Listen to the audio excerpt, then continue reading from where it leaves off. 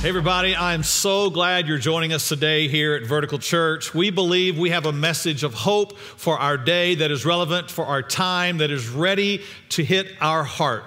So I want to start with a movie title to me that is one of my favorite movie series and title. It is Back to the Future. Man, I love that whole trilogy of movies there. I like to watch it periodically. I haven't yet recently, but I probably will. So one of my favorite moments is at the end of the first movie when they've already discovered that the DeLorean has to hit 88 miles an hour before they can go into or back into the future. And they get into what is Doc Brown's new vehicle that has come from the future. And as they get in and they get out on the road, Marty says, hey, we don't have enough room here in this road to get up to 88 miles an hour. And this is where Doc Brown makes a pretty interesting statement. He says, where we're going, we don't need roads. Roads, wow. So then he takes off, hits the air, goes off, and that's the end of the movie. So he makes this great statement, though. Where we're going, we won't need roads. Hey, we all need roads. As far as we know, this is how we operate. This is how we get from one place to another. We use roads. They are the ways that we get from one place to another. So we have a hard time thinking about going to another place where they have another way of getting one place to another. But I love the fact that Scripture says God's ways are not like our ways. His ways are higher than our ways. A lot of time you and I, we think we know how to get from point A to point B. And sometimes we second guess how we think God is going to get from point A to point B, get us from point A to point B, because we think we know the way. But he says, I have ways that are higher than your ways. And where you're going, we don't need roads like you think of them. Today we begin a brand new series called Kingdoms Out of Caves. And it'll help us understand what it means to see how God works and how he gets from point A to point B, and that sometimes it is not the way we thought it would be. He moves in a completely different way. In fact, when he sets out to do something big and something new and something fresh, he begins with something small. He begins in places of limitation.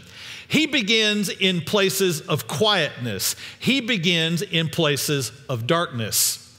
When God designed the human body, he designed that new life would come from a dark place, a small place, a limited place. He designed that life would begin in a womb, in a place where there was shelter. He designed life to begin with a seed be planted in the soil, and there in the darkness, in the limitation, in the quietness, new life springs forth. And when God begins to do new things in our life, and when he begins to do things new in our world, he often does it in the limited, quiet, dark places that you and I would not have chosen if we were the ones choosing the way. Sometimes you and I have to go through a time of isolation before we can get to the place where we spring up above the surface. We have to go through a dark room before we can develop into what he has intended us to be. So we should never despise the day of the small things, despise the day of the darkness, despise the day of even having to shelter in place. God brings kingdoms out of shelter in place moments, out of caves. So our series begins in 1 Samuel. And now I'm going to have to set up the story here with the characters to help you see how this is all going to unfold and for us to understand the story completely. And I'd like to use some of our vertical folks here to help with this. So the book of 1 Samuel is about a man named Samuel. So let me have our Samuel character come up on stage. Nick's going to represent Samuel today, and he's carrying a Bible. He's going to represent Samuel, the priest and prophet. So Samuel, if you'll just stand right here in the middle, come on over. Samuel's priest and prophet who hears from God, acts on behalf of God, does what God tells him to do. And Samuel's in search of a king, and God tells him who's going to be king. He chooses a man, appoints and anoints a man, and that man's name is Saul. He's big, he's a military leader, he's got great strength, he's got great might. And so our Saul today, yes, it's Justin. So Justin, hang out over here in the corner. Perfect, yes. This is Saul today. Samuel has chosen Saul, king of Israel, military leader. Yes, looking very regal over there, Saul, looking awesome. So Saul has a family, and we're going to use two of the characters today. Let me have them go ahead and make their way on up here to the stage, because he has a son named Jonathan, and Jonathan is his delight. Jonathan's close to him. Jonathan works in the military with him. Jonathan is played by Aaron today, stand there with him. And he has a daughter as well. He has more daughters, but we're going to have Taylor represent Michael today. So here's the Saul lovely royal family today. Father, military leader, king. Son, Jonathan, serves in the military. Daughter, beautiful daughter, Michael as well. Samuel's pleased because he's chosen the king that God would have over Israel. But in time, Saul begins to not be exactly everything Samuel thought he would be. Saul begins to become arrogant. Saul becomes a little independent. Saul says, I'll make the decisions. I'll do what I want. I'm not going to let God or anybody else tell me what to do, in effect, is what Saul does in his life. And so Saul goes to war without seeking God's direction. And then on another occasion, when Samuel was supposed to go and be the one to offer sacrifices to the Lord, Samuel hadn't arrived yet, and Saul said, hey, why not me? How come I can't just go into the holy place and do this myself? So arrogant Saul does that. And Samuel is disappointed, frustrated, because king that was supposed to be wise and having a heart for God now has a heart more for himself than anyone else. As time passes, Samuel's more and more frustrated with this. And God tells Samuel something that he never thought he'd hear, that it would be time to go and tell Saul, God has rejected you from being king. You will no longer get to wear the crown. Now, this, of course, is upsetting to Saul. Military leader, got his family, a lot going on. This is not what he thought would happen. So we get a little pause in Scripture while Saul is in his anger and frustration. And we're introduced to another character at this point, because God begins the search for who will be king next. And this process leads Samuel to go to a family where the dad's name is Jesse, and he has a lot of sons. And he goes through all the sons. And the long story there we're going to shorten today, because at the end of it, God chooses an unsuspecting boy in that family to be the next king, and that boy is David. David is a shepherd boy. David is musical. David is talented. So, of course, it's Caleb today as David. He's in the corner. He is the one who is the shepherd to the sheep. He is one who has a heart for the Lord. And Samuel anoints him to be king. He's young. He doesn't have all the experience that Saul and others had in the leadership of a nation, but he sure fought off a lot of enemies and protected some sheep. And so Samuel anoints David to be king. And Saul doesn't understand all of this yet. But Saul is increasingly frustrated. Saul is increasingly angry. Let's see some anger there, Saul. Yeah, there you go. So along the way, a story happens in the Bible that we know of as David and Goliath. David goes out to battle because Saul and his men have not been able to defeat this giant, the Philistine giant, who has been really harassing the people of Israel. But David goes out with his sling and his stone, and he hurls the rock. And though Goliath had said, I'm coming at you with my spear and sword, David said, that's okay, I come to you in the name of the Lord. And he put him down, and he knocked him down, and he killed him, and that was the end of him. And so David becomes trusted in Saul's kingdom. Sorry, David, come on over to the kingdom over here. This is Saul, and Saul loves David now for a while, although Saul doesn't have a clue of what's coming up yet. But David becomes so loved in the family that even on occasion when Saul is struggling, when he has some angst and depression and anger going on inside him, he would say, hey, you shepherd boy, play some music for me. It helps me. So he would play some music, soothe old Saul's angry, mean heart. It worked for a while, but Saul so mean, so angry, that after a while he started to get frustrated with old David. Didn't like his music much anymore because word got around about David being such a powerful giant killer. In fact, a song became popular in the country. A song became popular on the radio that Saul has slain his thousands, but David has slain his 10,000s. David likes that song. Saul doesn't like that song. Every time it comes on, it gets him angry, makes him mad.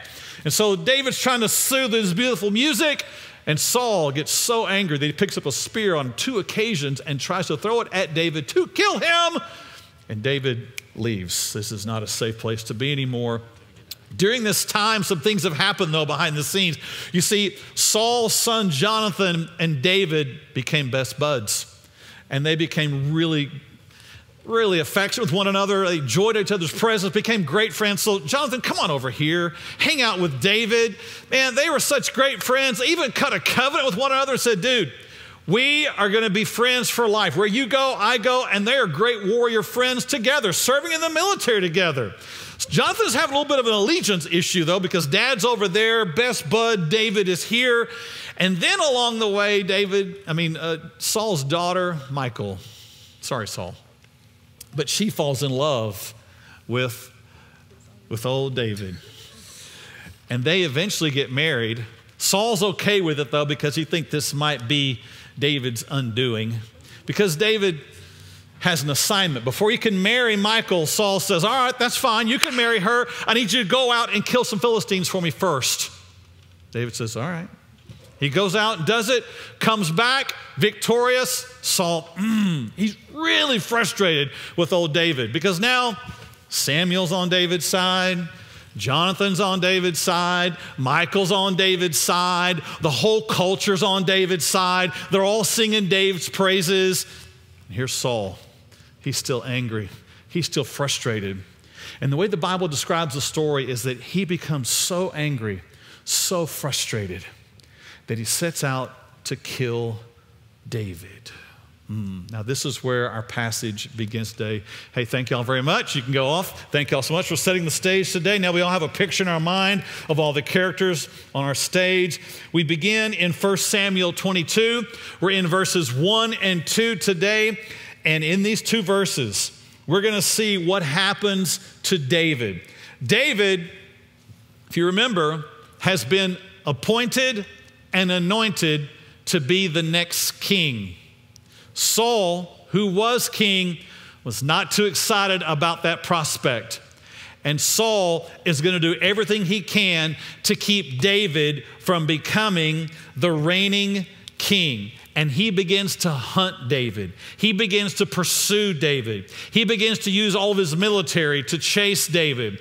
And David is running for his life.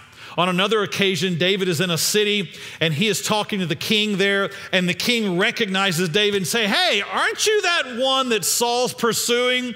And David recognizes, I've got to get out of this moment. And the Bible says that David pretends to kind of be out of his mind. He pretends like he's got some psychological problems. He starts foaming at the mouth and crawling around on the ground, and they say, hey, get that guy out of here. They dismiss David and send him out. David is being pursued, and this is where our verse begins today. 1 Samuel 22, verse 1. It says, David therefore departed from there and escaped to the cave of Adullam. David, the king, is having to hide in a cave. David, who should have been in a palace, is having to hide in a hole in the ground. But this is where God always begins his greatest work. Caves are where vision is born. You see, in this moment, because David is running for his life, he finds himself in a cave, and he's having to shelter in place. This isn't what he chose. It's not what he wanted. It's not what he thought was going to be next for his life. As far as he could see, he had been appointed and anointed to be king, and he was on his way to that place. But the one who was king at the time refused to let that happen. David should have been reigning from a throne, but he was having to hide in a cave. David should have been able to rule, but he was having to run. David should have been fighting for the sake of freedom, but he was fighting for his life. This is not where David wanted to be. But it's fascinating to me how accurate and specific and clear the Bible is, because it says David was hiding in the cave of Adullam. It's the word that it refers to a town that was nearby to begin with. It was a cave that was near the city, but the city had this name for a specific reason. It was the name that meant the justice of the people. Justice for the people, where righteous decisions were made on behalf of the people. And David is hiding in a place that means justice while he's facing the most incredible injustice. This is not fair what David is having to go through. This is not right. He shouldn't have to hide at this time in his life. He should be ruling and reigning. He hadn't done anything wrong. He is only acting on what God called him to do. He was only doing, when he hurled that stone, what God called him to do. He was only doing what he had been called to do when he befriended Jonathan, when he married Michal. He was only doing what God had called him to do. And here he was, all of a sudden, having to face the wrath of a king and hide in a cave. But kingdoms always begin in caves. God's ways, his path, his point A to point B, are not our ways, our point A to point B. We naturally don't like limited, small, dark places, especially when we think we deserve big, open, clear, free spaces. Yet David is inside a cave. You know, sometimes that happens in life, though. We're moving along at a pace that we think is the path that God has for us, and all of a sudden, crisis hits. All of a sudden, job situation changes.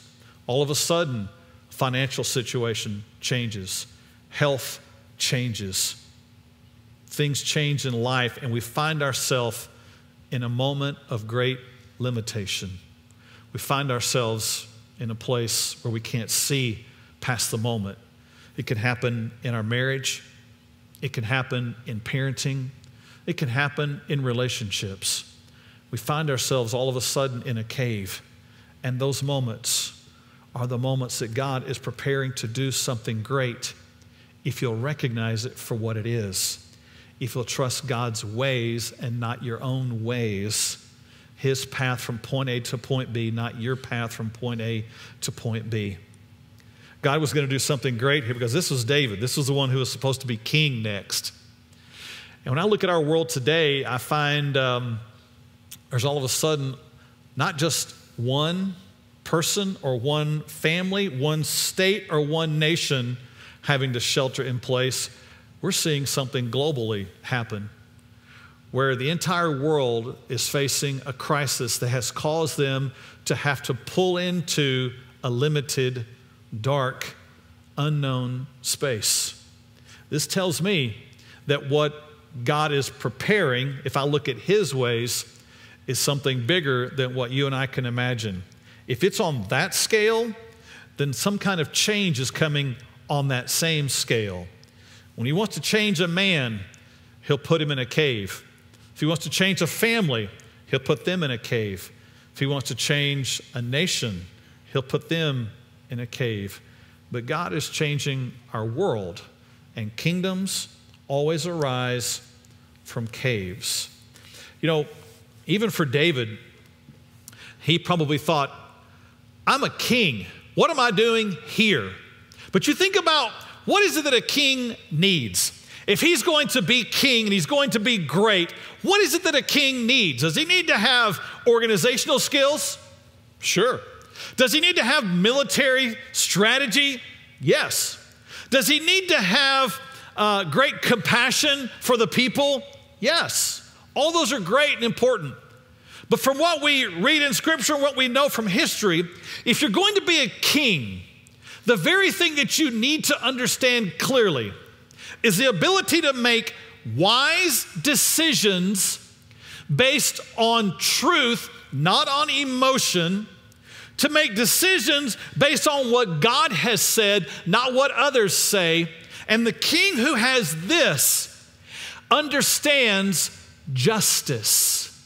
A king must have an understanding of justice, how to make just decisions, how to know what is right in any given moment. So here is God preparing David to be king, and he takes him to school first. And how does he do it? He puts him in a most unfair, unjust situation in a cave called justice and teaches him a lesson about justice. God always begins his greatest work in caves. So don't despise your time in the cave. The second part of verse 1 in 1 Samuel 22 says this.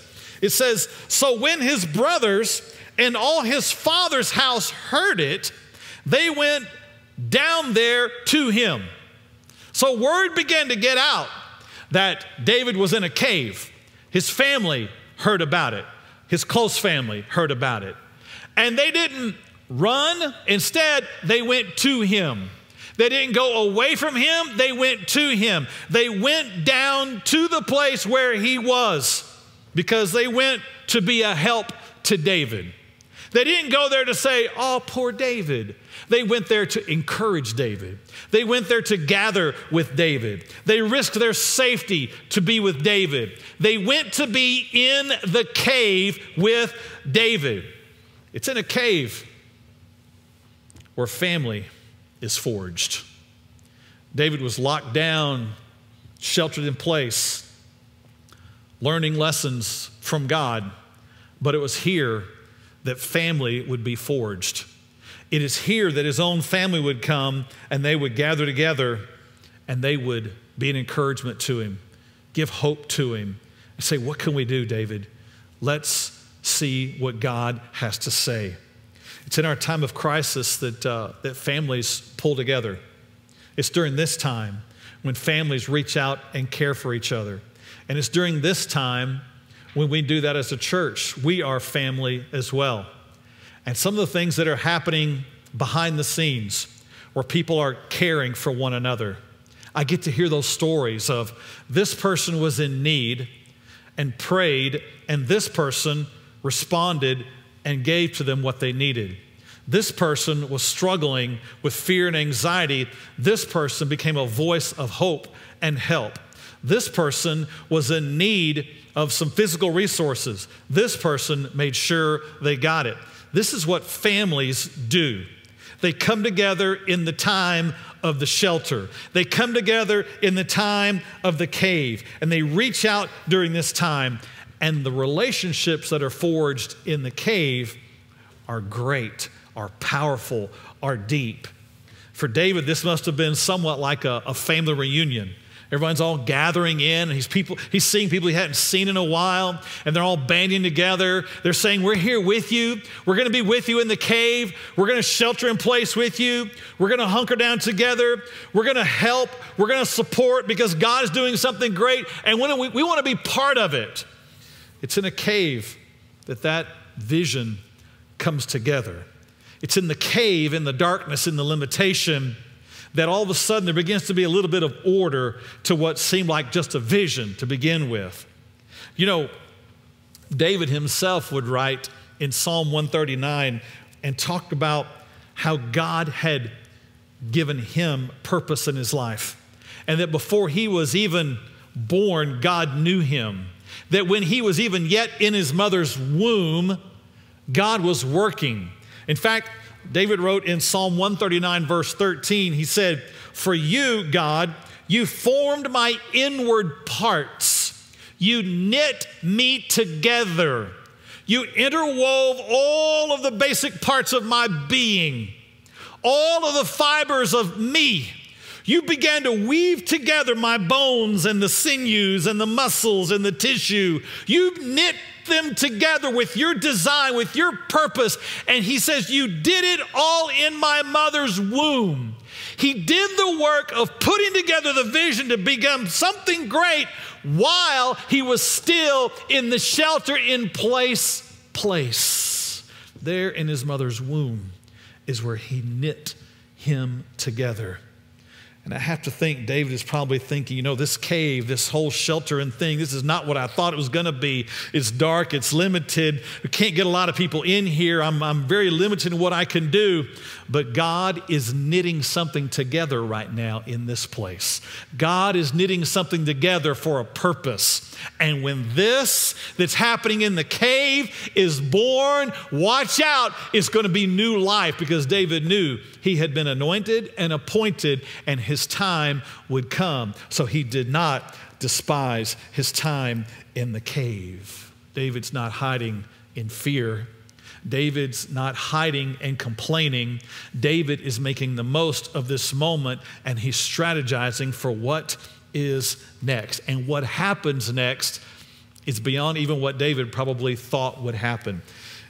In the verse 2 of 1 Samuel 22, it says, "And everyone who was in distress, everyone who was in debt, and everyone who was discontented gathered to him." You see, word began to get out in the region. Hey, David is in the cave. Yeah, the one that God has called to be the next king. Yeah, the one that's going to replace Saul. He's going to come and he's going to bring righteousness to the land. He's going to bring justice to the land. He's going to be the one who seeks God's heart and lead us. And everybody, it says, in the area who was in distress. In other words, they were at a place where they were filled with anxiety. They were stressed. They didn't know what was going to happen in their own lives. They were uncertain about the future. They didn't know what was going to happen with Saul and what he was doing. They were distressed, and they said, we've got to get to David. Also, it was those who were in debt, those who were in over their head, those who didn't have the ability to pay their bills, those who had become slaves of others. They said, we've got to go find a new king. We've got to go find the one who's the promised deliverer. We've got to go to the one who can bring us some hope. And they left town and went to where David was. But it said it was also those who were discontent, those who were in the area and they were frustrated with life. They'd been hurt and taken advantage of. They'd seen how things were going, and they didn't like it. They were filled with some angst. They were filled with some sense of this isn't right. And they all went down to where David was. All of these did. Those in distress, those in debt, and those who were discontent. They all came to David because David had a voice of hope. David had some answers for what would be next. David had some answers about what was going to change. David had a vision for what waited on the other side. And when people hear hope, and when people hear vision, and when people hear life, they'll go to wherever that is. So don't despise the time in the cave. Don't just be bitter in the cave. Don't just complain in the cave. Start making plans for what's on the other side of the cave. Start making plans for the new life that's going to be beyond the cave. Start making plans for how you are going to be as a family, as a church, what we are going to do to impact our world with the new life that comes out on the other side of the cave. Verse 2, the second part says, "So he, David, became captain over them, and there were about 400 men with him." David didn't waste his moment. He didn't just say, well, what a fine lot this is. Bunch of discontented, in debt people who have come down together. They don't know what to do. Now what are we going to do? No, David said, this is my moment.